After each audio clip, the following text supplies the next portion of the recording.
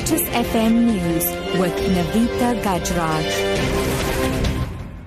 9 o'clock, good morning. Eskom says no load shedding is planned for today as the power grid remains stable. The power utility says it is able to carry out maintenance on the network without implementing load shedding. Now, they do warn, however, that the system is expected to be constrained during the evening peak period between 5 p.m. and 9 o'clock. Eskom has appealed to consumers to use energy sparingly when trying to stay warm. Now, Gauteng police say the fact that nearly 20% of its vehicles are out of operation is nothing to worry about.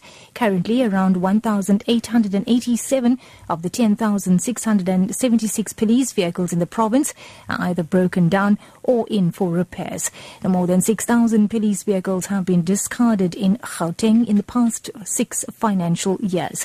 Police spokesperson Lungelo Dlamini. There are vehicles that have been taken to the garage for repairs. Those vehicles were damaged during the operations, but we are appealing to the community not to panic because the stations are working in clusters and they do support each other in terms of human resources and physical resources. In other news now, PRASA Chair Popo Molefe says his conscience is clear and that he does not have any enemies. Molefe has laid a charge of conspiracy to murder with the police after receiving reports that there was a plot to kill him. Molefe has been PRASA chairperson since August last year, when he relieved CEO Lucky Montana of his duties and suspended Chief Engineer Daniel Mtumkulu.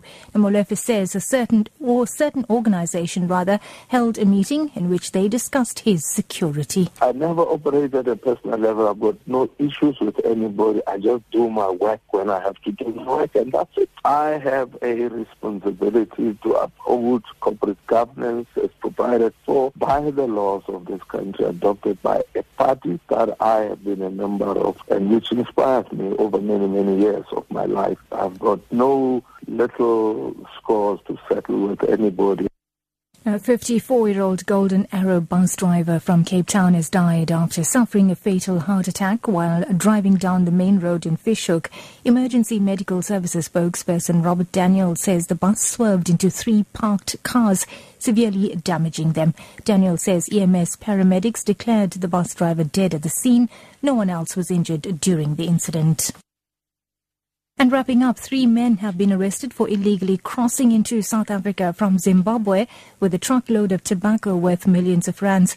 JMPD spokesperson Wayne Minnaar says members of the JMPD Crime Prevention Unit and SAP's Crime Intelligence Division made the arrest in Midrand after following the truck from the N1. According to information they have received, the truck was on its way to deliver the tobacco valued at about 3 million rand to a company in Gauteng. The suspects are at the Brackenhouse police station and will appear in the Palm Ridge court soon for tax evasion as well as for crossing the SA border from Zimbabwe illegally.